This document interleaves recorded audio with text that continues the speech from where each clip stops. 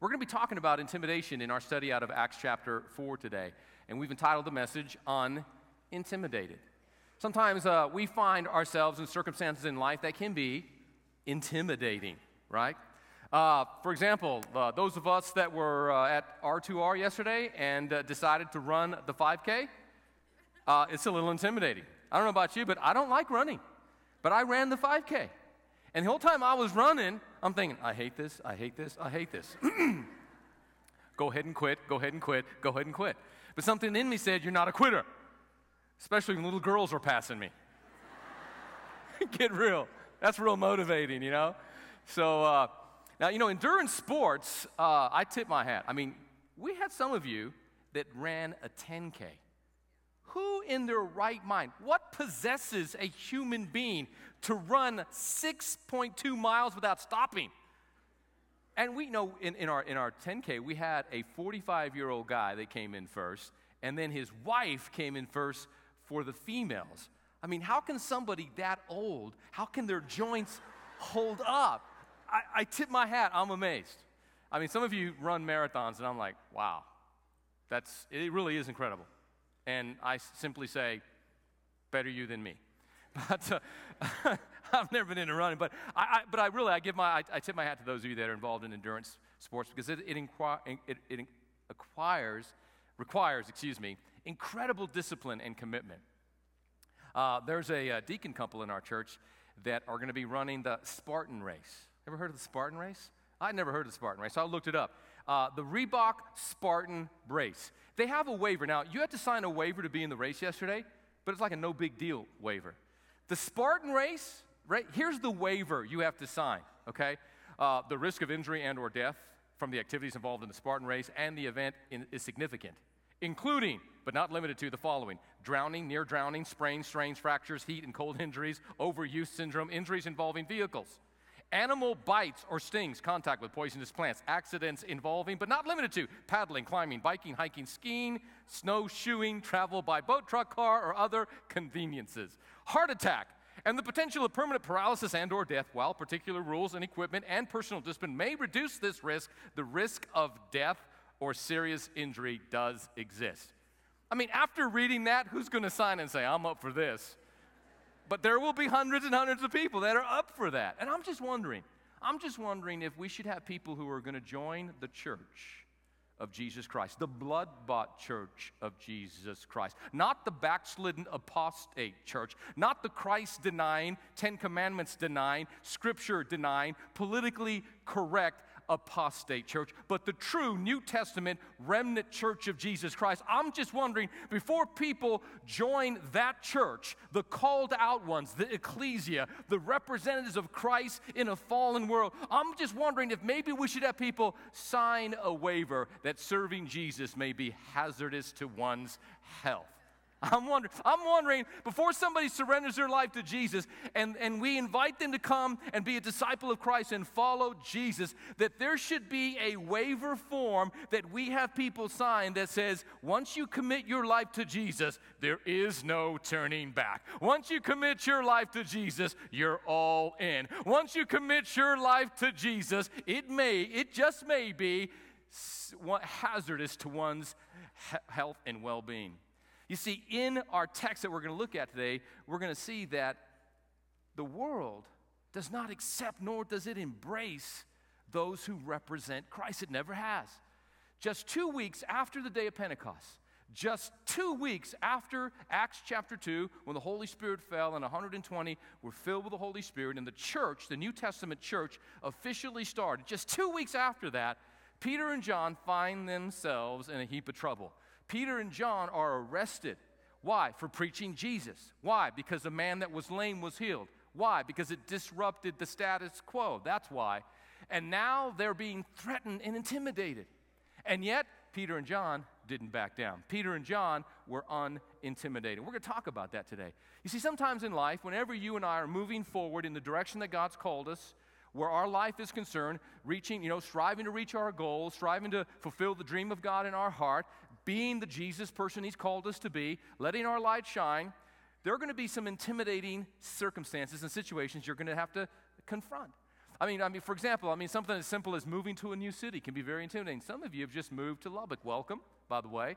But it can be very intimidating. Starting a new job can be very intimidating. Starting a new marriage can be very intimidating. Starting a new school can be very intimidating. There are many things in life that could be potentially very intimidating. And because of that, many people back down. Hey, single guys, asking a girl out can be intimidating. Because she potentially could say, get lost, freak, or whatever, I'm not interested.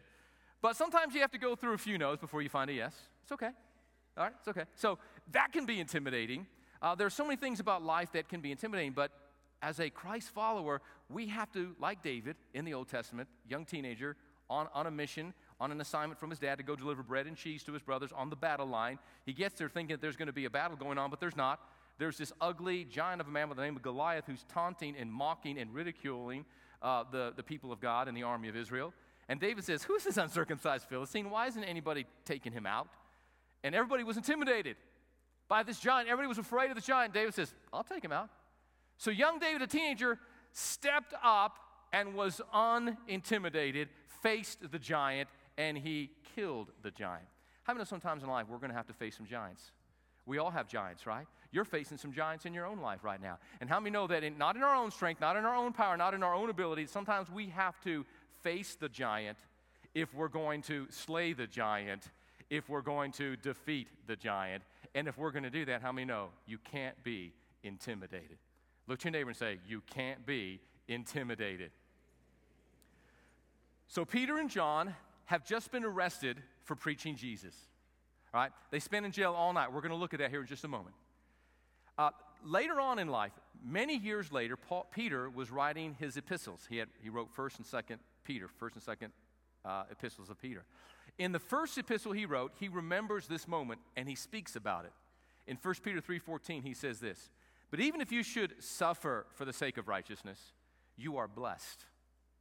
Look to your neighbor and say, you are blessed. Come on, you are blessed. And I want you to read this last part out loud with me. Do not fear their intimidation, and do not be troubled. You see, those who are enemies of the cross of Christ, for really 2,000 years, have employed ridicule, rejection, rage, and even rampage to intimidate, silence, and stop Christians. I love Leonard Ravenhill. He's a great, great author on books of revival. If you want to have some challenging spiritual reading in your life, pick up a Leonard Ravenhill book. He said this, a man who is intimate with God is not intimidated by man. I love that quote. A man or a woman who is intimate with God will not be intimidated by man. So 2 weeks after Pentecost, a critical moment occurs in the history of the church. Persecution commences. Persecution officially begins just 2 weeks after Pentecost with this episode we're going to read here in Acts chapter 4. It started then, and it hasn't ended since then. For the last 2,000 years, Christians have been persecuted. Why? Why have Christians, and why are Christians being persecuted? Well, for several reasons. First of all, Christians challenge the status quo. Christians rock the boat.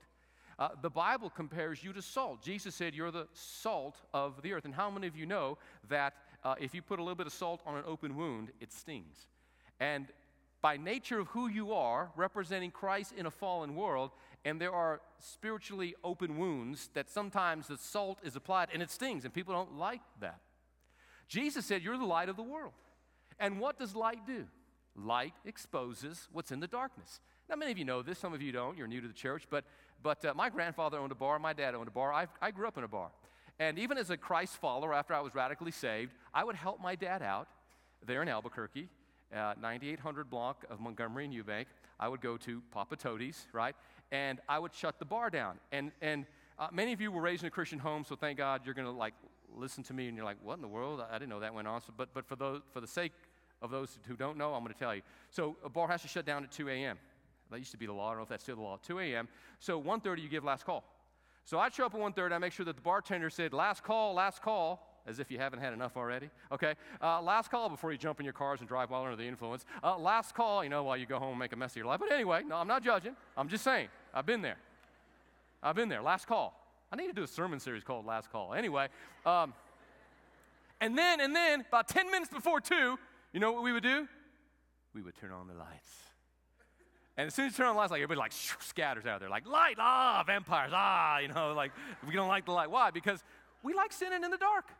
I mean, think about it. Most of the times that you've ever sinned, it's usually in the dark or it's lightly dimmed, right? You know what I'm talking about? And that's why the Bible says we are no longer children of the night, but we are children of the light, and our deeds are exposed before God. Amen? Children of the light. Look to your neighbor and say, I'm a child of the light, not the night. Come on, light, not night. So you represent light. And we also represent the holy commands of a holy God. You see, we don't always keep the holy commands of a holy God because we're fallen human beings, and at times we fall short. We all do. Even as a Christ follower, there are times that we can fall short. His grace is sufficient, though. But we represent the holy commands of a holy God. How many know that our God is holy? And how many know that He has holy commands? How many know that Jesus has the teachings of Christ, that as a Christ follower, we have to follow the teachings of Jesus? And sometimes the commandments of God aren't too convenient. Sometimes the teachings of Jesus are not always convenient, but we are required by God to obey His commandments. And who gave us the 10 Commandments? Let's start right there. Who gave us the 10 Commandments? God gave us the 10 Commandments. God wrote the 10 Commandments with His own finger, right? So you didn't write the 10 Commandments. I didn't write the 10 Commandments. You should be thankful that I didn't write the 10 Commandments. Because if I would have written the 10 Commandments, one of the 10 Commandments would be this: thou shalt not drive slow in the fast lane. That's just wrong. I'm coming back from Dallas the other day, and there are people and they have signs, the left lane, passing lane. And there are people driving the speed limit in the fast lane. I mean, there's something wrong. If you're driving the speed limit in the fast lane, move over. For those of us that have some place to be in life. Just kidding. So, I'd have to pass the people in the passing lane in the right lane. And inevitably, you have to give them that look like, are you kidding me? I love you, I pray for you, but really? Like I own the road. Okay, but just move over and own that side of the road, right? Anyway, thou shalt. If I wrote the 10 Commandments, I would have a commandment that says, thou shalt not pay at the grocery store with a check.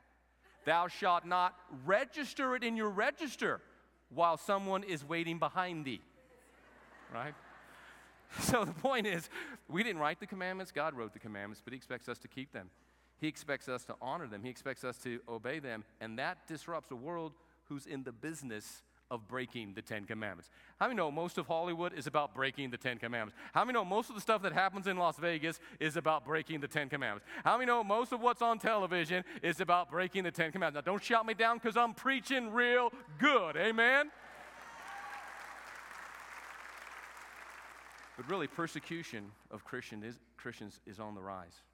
This is what's happened just this year in the news. It's in the notes if you want to download them off of our app or the internet.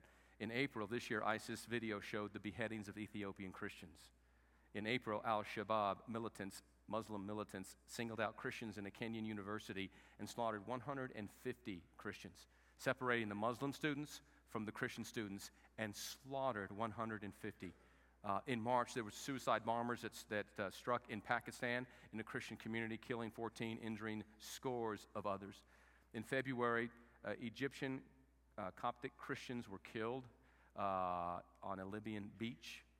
In February of the same year, ISIS seized more than 250 Assyrian Christians and has begun to systematically slaughter them. They've just finished kidnapping 40,000 Yazidis and mistreating and abusing them and selling the women into sex slavery. This is happening, and these people are being targeted because they're Christians. So I wonder if maybe signing a waiver of letting people know what it means if you're going to be a Christ follower. But listen, whatever you may lose in this life cannot be compared to what you will gain in the next life.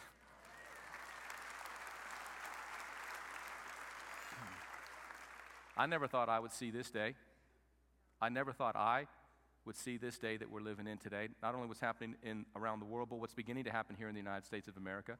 An Oregon judge, this was in the news just a few days ago, an Oregon judge has awarded a lesbian couple $135,000 for emotional damages in a lawsuit against Aaron and Melissa Klein of Sweet Cakes Bakery. They are a Christian couple who declined to provide a wedding cake to the same-sex couple in 2013. That's their prerogative. If it's against their religious convictions, that they don't believe in same-sex marriages, why should they be forced by the government to make a cake? It would be like you walking into a Muslim bakery and asking a Muslim baker to make you a cake with the picture of Muhammad on that. That would be offensive to Muslims. You would not do that. I would not do that. That would be like you wanting to have somebody cater a reception and going to a Jewish deli, a kosher Jewish deli, and asking that Jewish kosher deli to cater your reception and that you want them to serve pork. They're not going to serve pork. There are 100 other delis that can serve pork. If you want pork at your reception, that's your business. Go get pork at your reception, but don't ask a Jewish kosher deli to provide it. And don't expect the government to make them to provide it. And yet, we find that happening amongst Christian businesses in America today, violating their religious expression and their religious convictions by mandate. Don't believe me? Look at Hobby Lobby and how they are being required to violate their own personal religious convictions at the behest of the federal government. Such incredible things are happening in this day and hour.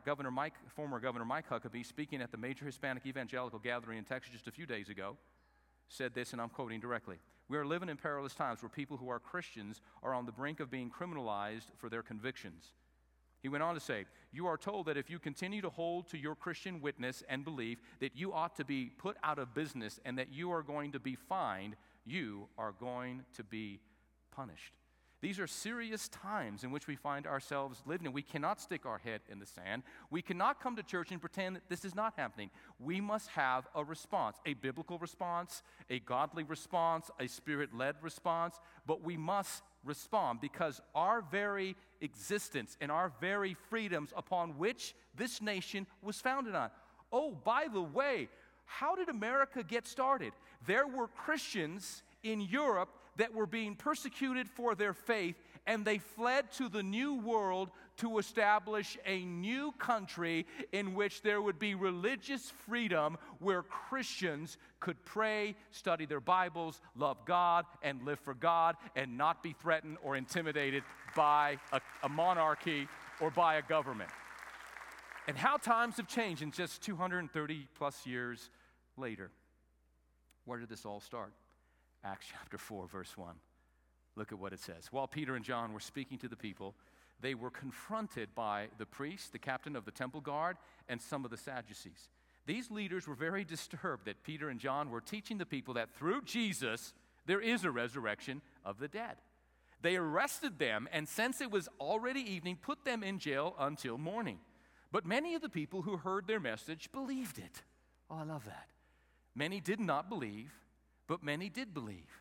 There are many who hear the message today, and although God wants them all to believe, because he's not willing that any would perish, that all would come to repentance, there are many who refuse to believe.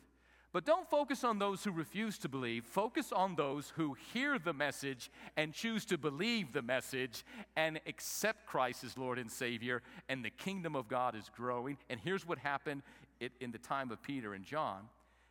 Many heard their message and believed it, so the number of believers now totaled about 5,000 men, not counting women and children. So how do you know that the early church was a mega church? 3,000 were saved on Pentecost. 2 weeks later, 5,000 were saved because of this miracle. Once again, Peter preached. 3,000 saved at Pentecost. Peter preached again. 5,000 men, not including women and children. There could be well over 15 to 20,000 new Christians that had surrendered their life to Christ just 2 weeks after Pentecost, just 60, 70 days after the first Easter. How many know that all of a sudden, what the religious leaders thought that they had accomplished in killing Jesus and thinking that he would stay dead and putting him in a tomb and sealing the tomb and posting guards at that tomb, on the third day, Jesus changed the plans of this world. Jesus changed the plans of the kingdom of darkness. Jesus changed the plans of the religious leaders. And he rose victoriously from the dead. He appeared to over 500 of his disciples. And now it's not just one Jesus that they're trying to track. Who is he? Where is he? What town? What city? What village? Now there are over 500 believers representing Jesus, telling everybody else about Jesus, that he is alive and he could change your life. And now miracles are happening through his followers, and they're like, guys, we got ourselves a serious problem, and yes, you do. So the religious mafia of Peter's day came together, and it says in verse 5, the next day the council of all the rulers and elders and teachers of religious law met in Jerusalem. Annas the high priest was there, along with Caiaphas, John, Alexander, and other relatives of the high priest, all the who's who, the most powerful religious people in the known world at that time were all gathered together. The very same people, just a couple of months prior, had gathered together against Christ. Now they're gathering together against Peter and John. And they said in verse 7, they brought in the two disciples and demanded, we're talking about intimidation, and demanded, by what power or in whose name have you done this? Now, Luke gives detail as to who was gathered here because he wants us to really get into the story and see the severity of this. In the time of Christ, in the time of the apostles, if you were called before the religious Sanhedrin, the Supreme Court, the religious Supreme Court of that day, you were placed in the center of the room and you were surrounded by the most aggressive and intimidating and religiously powerful. They weren't politically powerful, well, in an indirect way they were. There was the power of Rome, and then there was the power of the Jewish religious leaders. You would be placed in the center, and everyone would circle around you, and then they would begin to hurl accusations and assault you verbally and interrogate you verbally, and you're standing there in the middle. It is a very intimidating circumstance for anybody to be in, especially Peter, who just a couple of months earlier was intimidated and denied Jesus on 3 separate occasions. In front of a 12-year-old girl, mind you. But something's changed. Peter is not the guy that he used to be. So look at what it says. Now, get this in your mind's eye. The most powerfully religious people in the world at that time assembled themselves together. The captain of the temple guard, who was the one, by the way, that arrested Jesus in the garden with his soldiers. They were armed soldiers that guarded the temple. And then the high priests and all these people, all the Sanhedrin, the Sadducees, the Pharisees, they're all the same people gathered around Peter. They represent the power brokers of that day. And who was Peter? Peter really was a nobody, right? Peter was a former fisherman. Peter was just a fisherman, a blue-collar worker. And one day, Jesus walked up to him and said, "Follow me, and I'll make you fishers of men." I mean, if you put it in today's lingo, Peter worked on the oil fields in Midland, Texas. And one day Jesus walked by and said, "Follow me and I'll make you a driller of men." Amen. And so Peter, right, this rough and tough fisherman is now standing before the religious order of his day and having to answer a question. He has no authority from man. He has no power from man. He has no influence from man. But what does he have? Look at verse 8. Read this verse out loud with me. Then Peter, filled with the Holy Spirit. Stop there. Say that again. Then Peter, filled with the Holy Spirit. What sets you apart? What makes you different from anybody else and everybody else in the world? You may not have the rank. You may not have the titles. You may not have the power. You may not have the influence. But if you have the Holy Spirit, you have everything you need to stand and be the person God's called you to be. Peter, filled with the Holy Spirit, the same Holy Spirit that raised Jesus from the dead on the 3rd day. The Bible says the same, not a different. The same Holy Spirit lives and dwells inside of you, quickening your body and making you alive. Aren't you glad that the Father has given you and I the same Holy Spirit that was upon Jesus is the same Holy Spirit that's upon you and me? Then Peter, filled with the Holy Spirit, said to them, "Rulers and elders of our people." Now, at this moment, Peter is thinking about what Jesus said just prior to his death. What was Peter thinking about? Go to Matthew chapter 10, verses 19 and 20. There was an episode in the life of Jesus when he was mentoring his disciples as they became apostles. He said this to them. When you are arrested, stop there. I mean, if I was Peter that day when Jesus said this, and he said, Guys, listen to me. Yeah, what's up, Lord? Hey, when you're arrested, what? What's this when stuff? How about like if you are arrested? I mean, I don't know about you, but being arrested isn't fun. Don't raise your hand, but how many of you have ever been arrested? I've been arrested. I had a checkered past when I was a teenager. But anyway, it's not fun being arrested. It's fun arresting. I've arrested people before. Yeah, I was a part-time sheriff's deputy. I've had an interesting life, but anyway, I realize it's funner arresting people than being arrested. But anyway, so Jesus said, when you are arrested, don't worry. Now, if I were Peter, I'd be like, that's easy for you to say, Jesus. I mean, you can like appear and disappear like that. I mean, you're God, right? Don't worry about how to respond or what to say. God will give you. Cool. Is it like time to end already? Close. Wow. All right. So I've thrown out the fishing line with the bait. Now the music's starting, which means we're about to reel you in. And I'm only halfway done. Wow. Okay. Listen hard, listen fast. When you're arrested, don't worry about how to respond, what to say. God will give you the right words at the right time. You know, whenever you find yourself in an intimidating situation, it could be in a boardroom, it could be on a showroom floor, it could be on a sales floor, it could be in a police vehicle, it could be in a court, it could be in your bedroom with your wife when she asks you to answer something and you're like a man and you know that sometimes what you think and what you say are two different things and you're like, I do not want to sleep on the couch tonight. So God will give you the right words at the right time, right? Verse 20, for it's not you who will be speaking. It will be the Spirit of your Father speaking through you. Wow, the Spirit of your Father speaking through you. So that's what's happening here. Now go back to Acts 4, verse 9.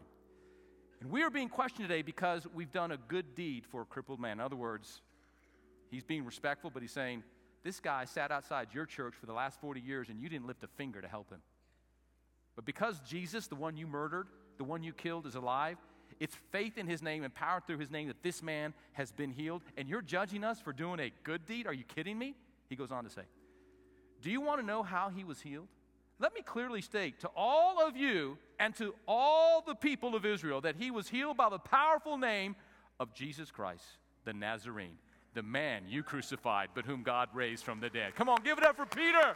Yeah, Peter, unintimidated. Verse 11, for Jesus is the one referred to in the Scriptures. Now, he's a Jew speaking to Jews, and he's about to quote a very important verse in the Bible that all of them had memorized. And Peter's going to properly assign this prophecy to Jesus.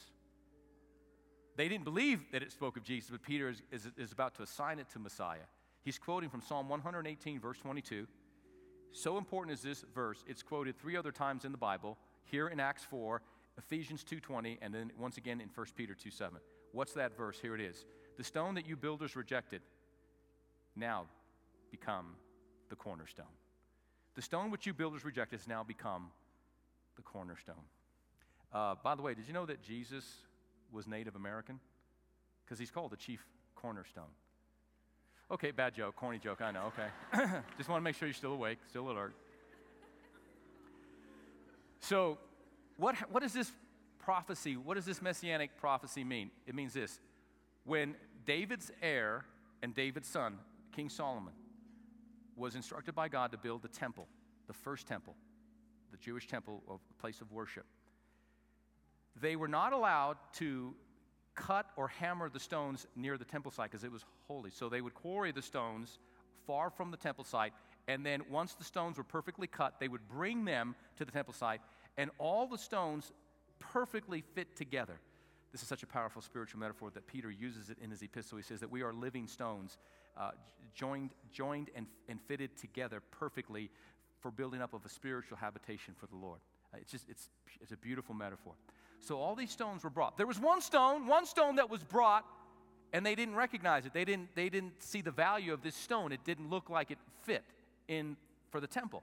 So they set this stone aside, and as history tells us, as legend tells us, they set this stone aside, and then what happened was they completely rejected it. They allowed it to roll down to the Kidron Valley, And when they finished building the temple, they realized that there was a stone that was missing, the most important stone, the cornerstone.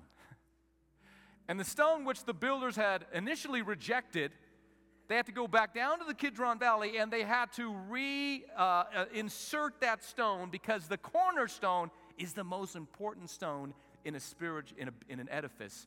Because without that stone, that building will not last. Did you know that Jesus is the chief cornerstone of your life, of my life, of your marriage, my marriage, of your family, of my family, of this city, of this nation, of this world? If we remove Jesus as the chief cornerstone and we throw it out and we reject it, everything, like a house of cards, is going to begin to tumble down. Come on, we need to reclaim the cornerstone of our life and of our nation. But here's what you need to know. Jesus knows about rejection. The stone which the builders rejected. You know what breaks my heart as a pastor is many of you have experienced rejection in your life. Many of us, I include myself, at different intervals, different periods of times in our life, we have faced rejection. I wish it wasn't so. I wish we lived in a perfect world. I wish that you never had to experience rejection. But sometimes at a very early age, a spirit of rejection can enter into your life. Maybe you're rejected, God forbid, by a mother or by a father or by both your parents. God forbid that would happen, but it does. Maybe you were rejected by a spouse that walked out on you, that said, you're not good enough, basically, or you're no good, or I don't love you anymore, I want somebody else or something else. And what happens is this spirit of rejection can come into a person's life, and it becomes a stronghold in your life. And unless it's addressed and you allow God to bring healing and restoration in your life, it could become a permanent part of your life, and it could interfere with what God wants to do with your future. We can't change the past. It'd be great if we can get into some time machine and go back and undo, and by God's grace, things that were done to us or were committed against us could be undone, but they can't. But you know what? They don't have to be part of your present, and they don't have to be a part of your future. They can be washed by the blood of Jesus, and the cross of Jesus Christ becomes a new point and a new beginning and a turning point in your life, and now you have the rest of your life in front of you. Don't allow that spirit of rejection to stay with you. Don't allow that spirit of rejection to follow you into a new marriage, into a new relationship, and into your future, because here's what I know about God. God can take a minus and turn it into a plus. God can take a negative and turn it into a positive. God can take a curse and turn it into a blessing. God can take that which was meant for your evil, and somehow, some way, by His love, by His power, and by His grace, He can turn that evil into your good and His glory if we'll simply allow Him to come in. The stone which the builders rejected has become the chief cornerstone. And sometimes the pain that happens in life can turn into a prophetic promise that propels you forward in life to place you in the positions of life that God has for your future. I'm sorry it happened. It happened. You can't change it. But now don't let it be your tombstone. Let it be your building stone. Let it be your cornerstone in Jesus' name. Come on, in Jesus' name.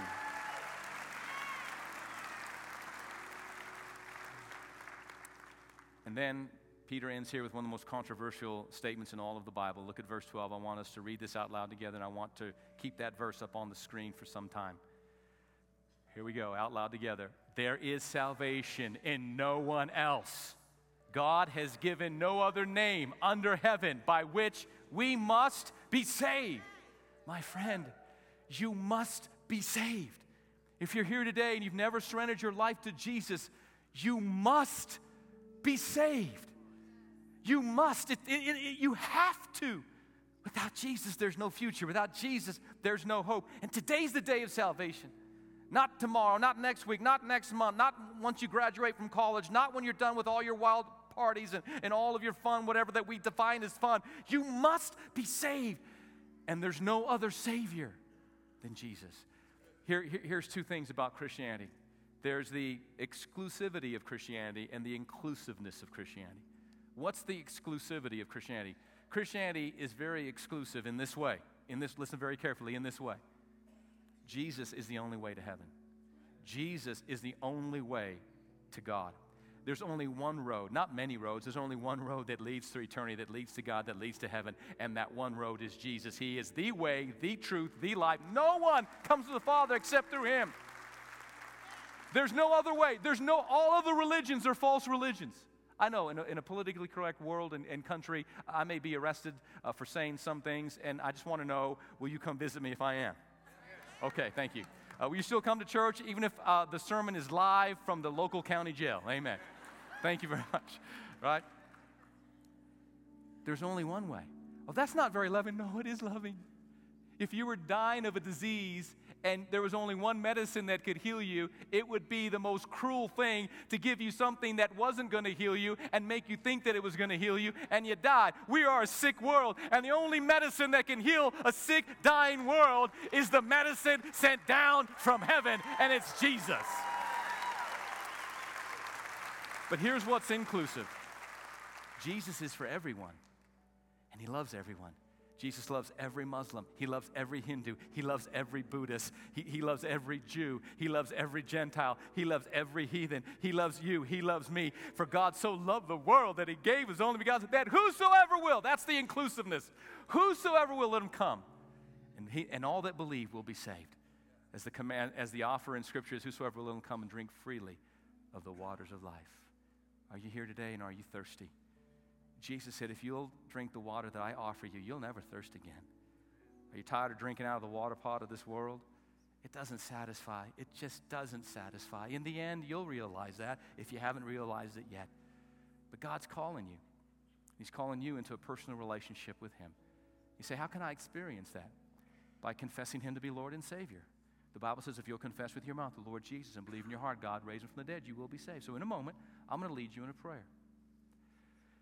And if you'll say that prayer with your own mouth, mean it from your own heart with the rest of us, the greatest of all miracles will occur in your life right here, right now. But we're going to do something different. Starting today, we're going to change our services up a little bit. Normally, we would have ministry time and prayer towards the end of worship. We're going to move that to the end of our services. And here's why I'm going to give you the why behind it. A couple of weeks ago when we had our healing service, it was such a powerful response, and we were able to give adequate time to everyone that needed to be prayed for because it was at the end of the service. Those that needed to go could go, and those that needed to stay could stay, and we could pray for them. Second of all, God's been dealing with us that one way to pastor you is not just through the preaching of the word, but through worship. And so the Lord's been dealing with us that we need to have at least 15 minutes of uninterrupted worship. Instead of going 8 minutes and then invite everybody to come forward and then start again and then cut. We want a flow of worship. 15 minutes, at least 18 minutes of uninterrupted worship, which means you'll be able to get 15 to 18 minutes of uninterrupted worship if you show up on time. Or else you're only going to get 10 or 5 or 2 or no worship. Not judging, just saying, okay? So here's what I want us to do. We're going to end by having a worship song and inviting people to come up for prayer. At the same time, we'll dismiss. But before we do that, if you're here today and you don't know Christ, I want you to bow your heads. And I want you to pray this prayer out loud with the rest of us. Dear God in heaven, I know I'm a sinner in need of a Savior. There's only one Savior. His name is Jesus. I call upon you, Jesus. I ask you now, come into my heart. Come into my life. Be my Lord. Be my Savior. I turn from sin to the true and living God. I receive his love, his grace, and his forgiveness. In Jesus' name, amen and amen. Can we thank the Lord together, church family? Congratulations if you prayed that prayer to rededicate or commit your life to Christ. We want to hear about it. So there's a connection card in the pew back in front of you. Take that out, fill it out. Take it to Guest Connections. We have a Bible we want to give you, or bring it up to the altar here, and we'll give you further instruction about what has just taken place. And you've taken the first step in your spiritual journey. What's the next step? Well, the next step is water baptism. There's so many other wonderful blessings, the baptism of the Holy Spirit, and continued growth and discipleship that God has in store for your life. And as a church, we want to be a part of that.